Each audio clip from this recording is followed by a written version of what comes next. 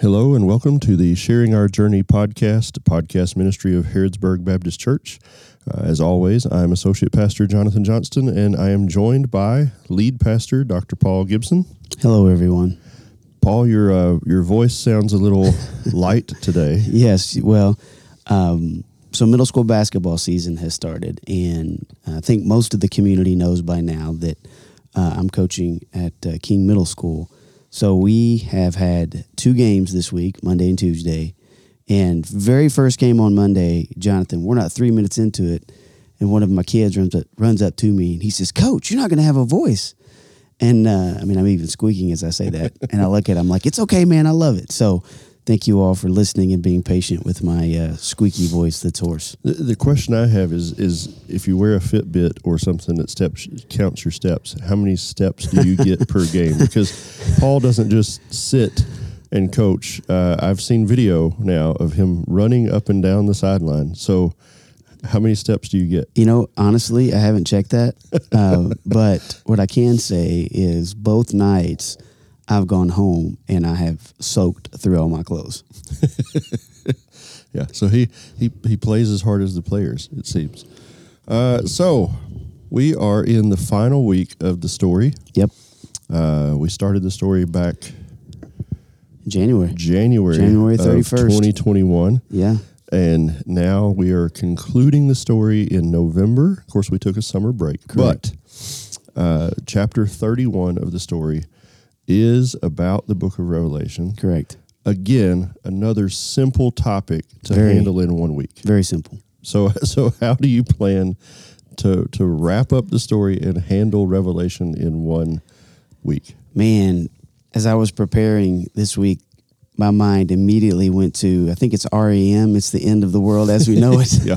And everybody wants to know, how is the world going to end? Well, spoiler alert, I'm not going to be able to tell you today. Well, actually, I'm going to be able to tell you how it all wraps up. How it specifically wraps up, that I'm not qualified to say. But I think in order to grasp how God's story is going to end, I think we need to go back to English class. And the reason we need to go back to English class is because if you took literature in high school or in college or and some other educational level, there's a very good chance you were taught the story pyramid. And when I first was introduced to the story pyramid, I was like, okay, that's cool. Stories have structure, et cetera, et cetera. But then once I fell more in love with Scripture and I got to read some really cool guys like Dan Allender and people like Donald Miller, they pointed out that the story structure that we see in fictional stories is found in Scripture. And I started looking at it and I began to realize, wait a minute, the story structure was not created by some literary guru sitting in his or her office one day, but the story structure actually was created by God. And again, if you know anything about the story pyramid from literature class, you know, all stories begin with kind of a background, and then something occurs where the story starts to accelerate. Robert McKee, who's a very influential screenwriter in Hollywood, calls it the inciting incident, when the protagonist's world is turned upside down. So you have background, the inciting incident, and then you have rising action, which is the pyramid going upward, and then you have at the peak of the pyramid the climax, and then after the climax you have the falling action, and then you have the resolution. And when I started looking at Scripture, and again, I was looking at it, but these are not my original ideas. You know, if you look at Scripture, Genesis 1 through 11 is kind of the background. We're introduced to actually, I would say Genesis 1 through 3 is kind of the background. We're introduced to God making this perfect creation. And then what do we see in Genesis 3? It's the inciting incident. Right. The perfect creation is turned upside down when sin entered the world. So I would say that everything from Genesis 3 until the time of Jesus is the rising action. Scripture in the Old Testament builds towards the coming of the Messiah. And then Jesus comes, and I think the climax is actually his life, but the climax of the climax is his death and resurrection. Because we know that through his life, death, and resurrection, that sin and death have been defeated. So then Jesus resurrects, and then you have the falling action in the Old Testament, which I would say is everything from Acts through Jude. So what's the falling action? how does the climax play out in the story? How does Jesus' life, death, and resurrection play out in the scriptural story? What's through the church? And then we get to where we are this week, which is Revelation. And whenever I'm teaching Revelation or whenever I'm trying to emphasize our calling as Christ followers, I like to ask an audience or a class, has the world ended yet? Right. Obviously, the answer is no. So what that means is Revelation has not completely been played out. Right. And we can get into the different views on Revelation later, but the absolute fact is we are still here. Mm-hmm. So God's story is still being written. It will wrap up one day. It will come to a conclusion like all stories do, but it hasn't yet. And we're still here, and we're called to play a part, which leads us to where we are today. Yeah, which right in the middle of, we're actually going to read from towards the end of Revelation. Correct. So we're towards the end of the end. Yeah. Because Revelation is an interesting book. If anyone hasn't studied it, I would recommend you're supposed to read it. It tells you that in the start of Revelation. Yeah. It is one of the books of the Bible with promise. Yep. So don't be afraid of it. Just understand that if you read it, it's a lot of symbolism, and don't get stuck in the weeds trying to figure out maybe who the what is and all those things. Right. Yeah. So we're going to look today at Revelation chapter 19. Specifically, we're picking up in verse 11. Correct. Correct. Revelation 19, starting in verse 11. Then I saw heaven opened, and there was a white horse. Its rider is called Faithful and True, and in righteousness he judges and makes war. His eyes were like a fiery flame, and on his head were many crowns. He had a name written that no one knows except himself. He wore a robe stained with blood, and his name is called the Word of God. The armies that were in heaven followed him on white horses, wearing pure white linen. From his mouth came a sharp sword, so that with it he might strike the nations. He will shepherd them with an iron scepter. He will also trample the winepress of the fierce anger of God the Almighty. And on his robe and on his thigh he has a name written, King of Kings and Lord of Lords. Then I saw an angel standing in the sun, and he cried out in a loud voice, saying to all the birds flying in mid-heaven, Come, gather together for the great supper of God, so that you may eat the flesh of kings, the flesh of commanders, the flesh of mighty men, the flesh of horses and of their riders, and the flesh of everyone, both free and slave, small and great. All right, so when we see a movie like Avengers Endgame, or we see the battle in The Lion, the Witch, and the Wardrobe, or in Chronicles of Narnia, or we see some of the great battles from J.R. Tolkien's Lord of the Rings, or we see Braveheart. Right.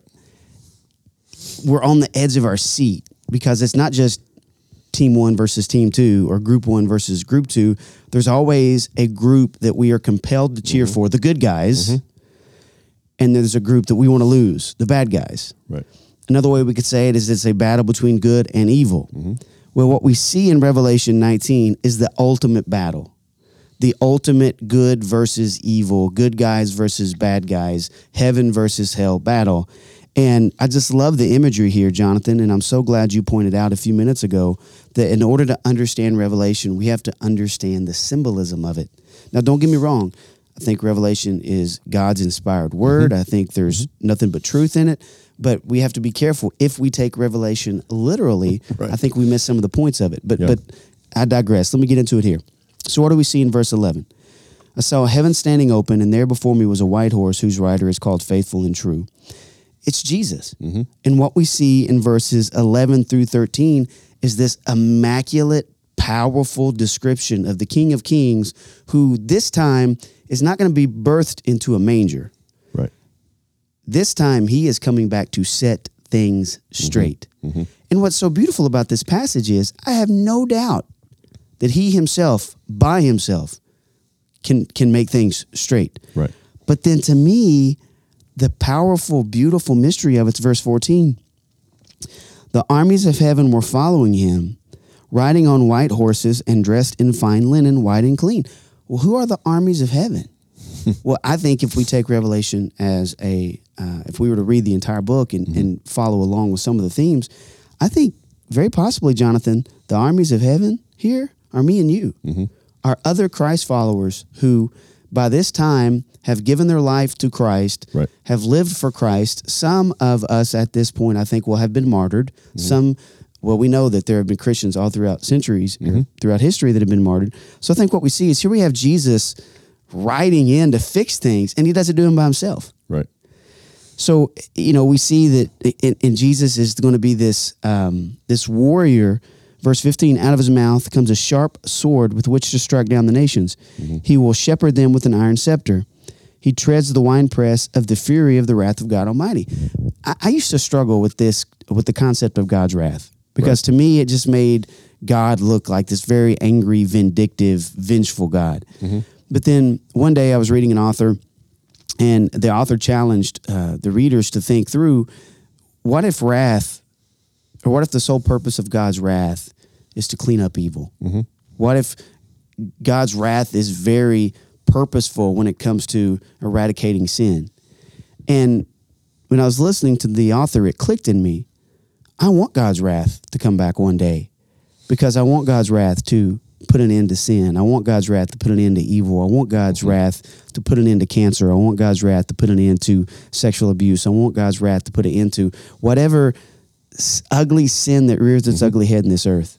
And what this passage is saying is that Jesus is going to come back one day, and he is going to eradicate all sin. He is going to eradicate all evil. But it builds some more. We see that, on his robe and on his thigh, he has this name, King of Kings and Lord of Lords. And then we see this angel. This is kind of gruesome.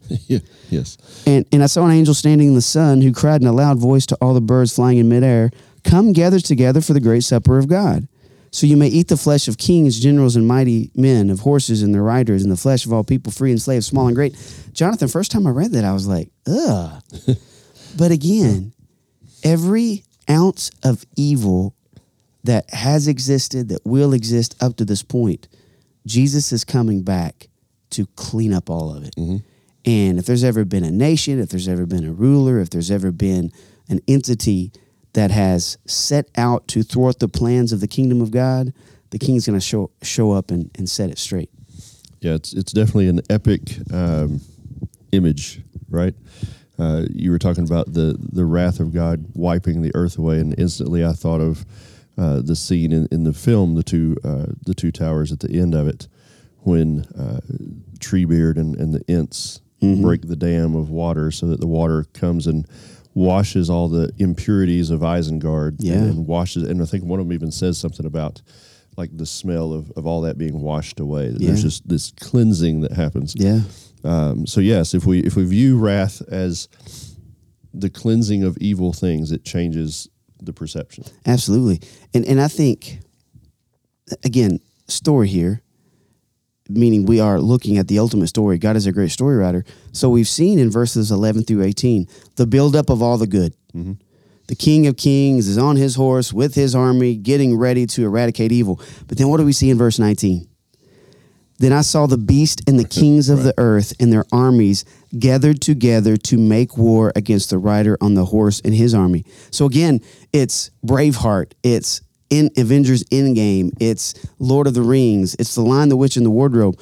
All the forces of evil are rearing their ugly heads in order to fight the king, our king, and his army. So imagine whatever movie, if you're listening right now, imagine whatever movie or book you can think of where there's this epic battle getting ready to be fought. You're sitting on the edge of your seats, waiting to see what's going to happen. For me, I keep referring to Avengers Endgame. It was at Endgame. I remember being in a theater in Nashville. Me and some pastor friends were at a conference. We broke away from the conference. We went to opening night of Endgame. And there's a scene in that movie where it looks like Captain America by himself is going to take on all the evil forces of Thanos. Now, if you're not an Avengers fan or Marvel fan, hold on here. I'll tie it all together. And then all of a sudden, all the forces of good show up. And it was like, oh my gosh, this is it. It's all the forces of good versus all the forces of evil. And I kid you not, I was in the movie theater thinking, this is Revelation. But there was a difference between what we saw in Endgame and what we see in Revelation. They had to fight. Right. They still almost lost the battle. Right. But here's what's so crazy about what we read. Again, verse 19. Then I saw the beasts and the kings of the earth and their armies gathered together to make war against the rider on the horse and his army. They are ready to fight. Mm-hmm. But then in verse 20 we read, but the beast was captured, and with him the false prophet who had performed the miraculous signs on his behalf. Yeah. It's like there's all this buildup. And it's just... And it's immediately game over. Right. Yeah. And in some ways, if it were a movie, I'd be like, oh, that was, yeah. Right. But you're right. Yeah. The reason it was already over, or the reason it will be already over, is because the battle was already won. Right. And I think Satan and his evil minions and all the forces of evil that are going to be gathered that day, they're going to be overlooking the fact that Jesus won it on the cross. Mm-hmm. And that Jesus won it on the grave. Yeah. And, as people look at society and they grow depressed and they lose hope, and I get it. And if you're depressed today, please get help. But people can have a very pessimistic outlook on where we're going as a society. Mm-hmm. I can honestly say, sitting here, that I have hope. And the reason I have hope is not because I think human beings are going to step up and clean everything up, but because God promises us through his word that there's going to come a day when Jesus and all his armies are going to gather together to fight a battle, and they're not even going to have to fight because he already won that battle on the cross. Yeah. And to me, that is one of the most beautiful scenes in Scripture. Yeah. Well, and you already pointed out, it's almost as if the beast and his followers, they're gathering prepared for a battle, when really they're being summoned to their judgment. Yeah, absolutely. I mean, that they are walking into their end. Which, not a very holy reference here, but I think of that scene in Tombstone when Val Kilmer's character shows up and says, I'm your Huckleberry, which I didn't know this, but the term Huckleberry was used back in the day as a metaphor for Undertaker. Mm-hmm. So Val Kilmer's character is looking at the evil knucklehead saying, I'm here to take you down. Like, this is not going to be a fight. This is the end for you. The end. Yeah. I want to point something else out. A lot of processes or a lot of rhythms in stories have this type of sequence. Tension builds to a battle. Mm-hmm. And then after a battle, there's a wedding. Mm-hmm. And then after there's a wedding, there's a celebration. I went to Robin Hood, Prince of Thieves, and I remember Robin Hood and fighting. I can't think of the evil character's name right now. But in Prince of Thieves, it's Prince John, right? Or no, it's the Sheriff of Nottingham. The Sheriff of Nottingham, that's right. Yeah. But after he defeats the Sheriff of Nottingham, again, in this epic battle, he gets to marry Lady Marian. Mm-hmm. And it's so neat because you have battle, then you have a wedding, which is so cool because at the end, King Richard shows up, and we know that King Richard is played by Sean Connery. Yeah. And then after that, there's a celebration. Mm-hmm. And again, if you're a story fan or a movie fan, if you're listening, look at all the stories like Prince of Thieves that have that sequence. Battle, wedding, celebration. Dude, it's in Revelation. Mm-hmm. Mm-hmm. We see the battle or lack thereof in 19. Right. And we see evil like completely defeated in chapter 20. Like there's a very thorough description of how evil is completely and finally eradicated. Right. And then we see in chapter 21, verse 1. Then I saw a new heaven and a new earth, for the first heaven and the first earth had passed away, and there was no longer any sea. I saw the holy city, the new Jerusalem, coming down out of heaven from God, prepared as a bride beautifully dressed for her husband. Mm-hmm. And I heard a loud voice from the throne saying, now the dwelling of God is with men, and he will live with them. They will be his people, and God himself will be with them and be their God. He will wipe every tear from their eyes. There will be no more death, no more mourning, no more crying or pain, for the old order of things has passed away. So what does the end look like? It's going to be a wedding. Yeah. It's going to be a wedding of the new heaven and the new earth and the new Jerusalem coming down, as Scripture says, and I want to be very specific here, coming down out of heaven from God. Mm-hmm. So, I used to think that when it's all said and done, that we're going to float to heaven on a cloud. But here, man, when I read Revelation, it's almost as if God makes everything new, Mm-hmm. which means that we're not necessarily going to float away Right. to heaven on a cloud. Heaven's going to be here. Mm-hmm. And it's going to be the wedding of the new heaven and new earth. And it says here, coming down as a bride beautifully dressed for her husband. Well, who's the husband? Christ is the husband. Mm-hmm. So we're going to see this wedding where the new heaven and the new earth and the new Jerusalem are consummated, for lack of a better term, with the King of Kings and Lord of Lords. And you know what we're going to have in that moment?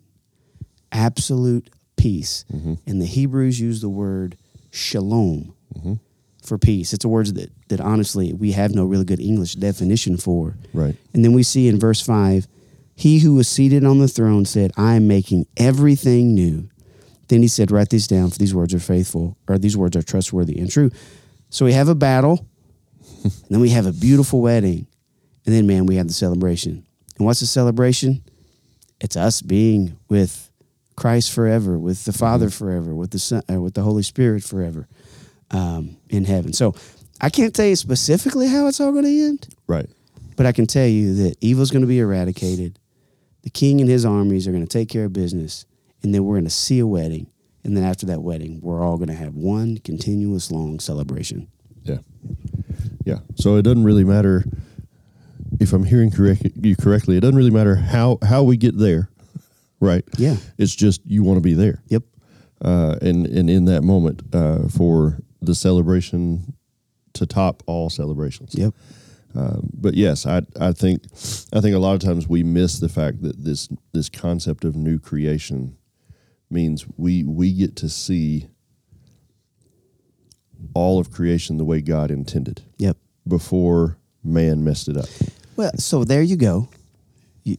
Most stories have what's called an epilogue. Mm-hmm. And it's just kind of, okay, now this is what's going on. Right. Well, the epilogue of Scripture is the beginning. Right. And that's a whole nother podcast. But if a person really looks at 21 and 22 of Revelation, they look so much like Genesis 1 and 2. Mm-hmm. So the epilogue is, it looks like the beginning. And like I think back to Braveheart when Mel Gibson's character dies. And when William Wallace dies, he wakes up and he doesn't see the king's wife. He sees his original wife, Mm-hmm. who was killed earlier in the movie. Yeah. So that whole story wraps up with her being with him. Well, how is this going to wrap up? It's going to wrap up with us being with God like Adam and Eve were with God in the garden. Mm-hmm. So if you want to know how the story's going to end, and we talked a little bit about it today, look at how the story began. Right. Perfect community with God, no sin, in a beautiful place where everything was perfect. Yeah. And it is an interesting concept. I don't remember now who sang it, but there was a song called "The End is the Beginning," and that's what it deals with, is this idea that the end in Scripture is a return to the perfection of the beginning. And so yeah, wherever we are in life, we definitely want to see the day when, who doesn't want to see the day, as in verse 4 of 21, where death no longer exists, nor grief, nor crying, nor pain. Who doesn't want to see that day? Yeah. So very encouraging. So while we wait, as we wrap up, while we wait, Paul, what do we do as Christians? Because we don't know when this day is coming. Nope. So what do we do while we wait? We hold on to hope. I want to leave you with a C.S. Lewis quote from The Lion, the Witch, and the Wardrobe. When Aslan is resurrected, which is another fantastic scene in movie lore and book lore, Lucy and Susan are confused. Like, we just saw you die last night. Why are you alive today? And Aslan says this. And if you know The Lion, the Witch, and the Wardrobe, Aslan is the Christ figure. Mm-hmm. He says, the witch would have known that when a willing victim who had committed no treachery was killed in a traitor's stead, the table would crack and death itself would start working backwards. And dude, I think the New Testament in a lot of ways is the Old Testament working backwards towards Eden. Mm-hmm. Mm-hmm. And when Jesus died, we were on a journey once again, yes, to heaven, but there is this strong correlation in Scripture, connection. I think it's the same place. I think heaven's going to be Eden remade. So if you're listening today and you're wondering, well, like Jonathan asked, what do we do? What do I do? We have a few commands. The first command is Love the Lord your God with thy heart, soul, mind, and strength. Love God, chase after God, pursue God, get to know him more through prayer, through reading scripture, through being part of a church, through being a community. And then the second one is love your neighbor. The only way the world is going to know that we're Christ followers is if we love like Christ. Because we're broken, messy, sinful people, we're going to screw up. But you said it so well one time in a sermon, we're not supposed to stay broken, messy, sinful people. We've got to repent of that and turn back to Christ. So I think a lot of our ability to love others will become stronger when we confess and repent and show our weakness. But then the last part is love your neighbor as yourself. And that's not some Hollywood type love. That is seeing yourself appropriately the way God sees you, understanding you're made in God's image. And he has this is where we're going to end. And he has uniquely created you in his image to be a character in his story. Mm-hmm. The story we've been studying. Yep. So my final words are this. Play your character well. Yeah. And very well spoken, and that does wrap up the story. Again, we hope that this podcast ministry of Harrisburg Baptist Church, the Sharing Our Journey podcast, is a blessing to you as you listen, and we would love for you to join us in person, 9:30 a.m. on Sunday morning for Bible study, 10:30 a.m. for worship, or 6 p.m. on Wednesday nights for all age groups. We would love to see you in person. Stop by and say hi, 312 South Main Street, Harrisburg, Kentucky. Until next time, go with God and play your part in the story.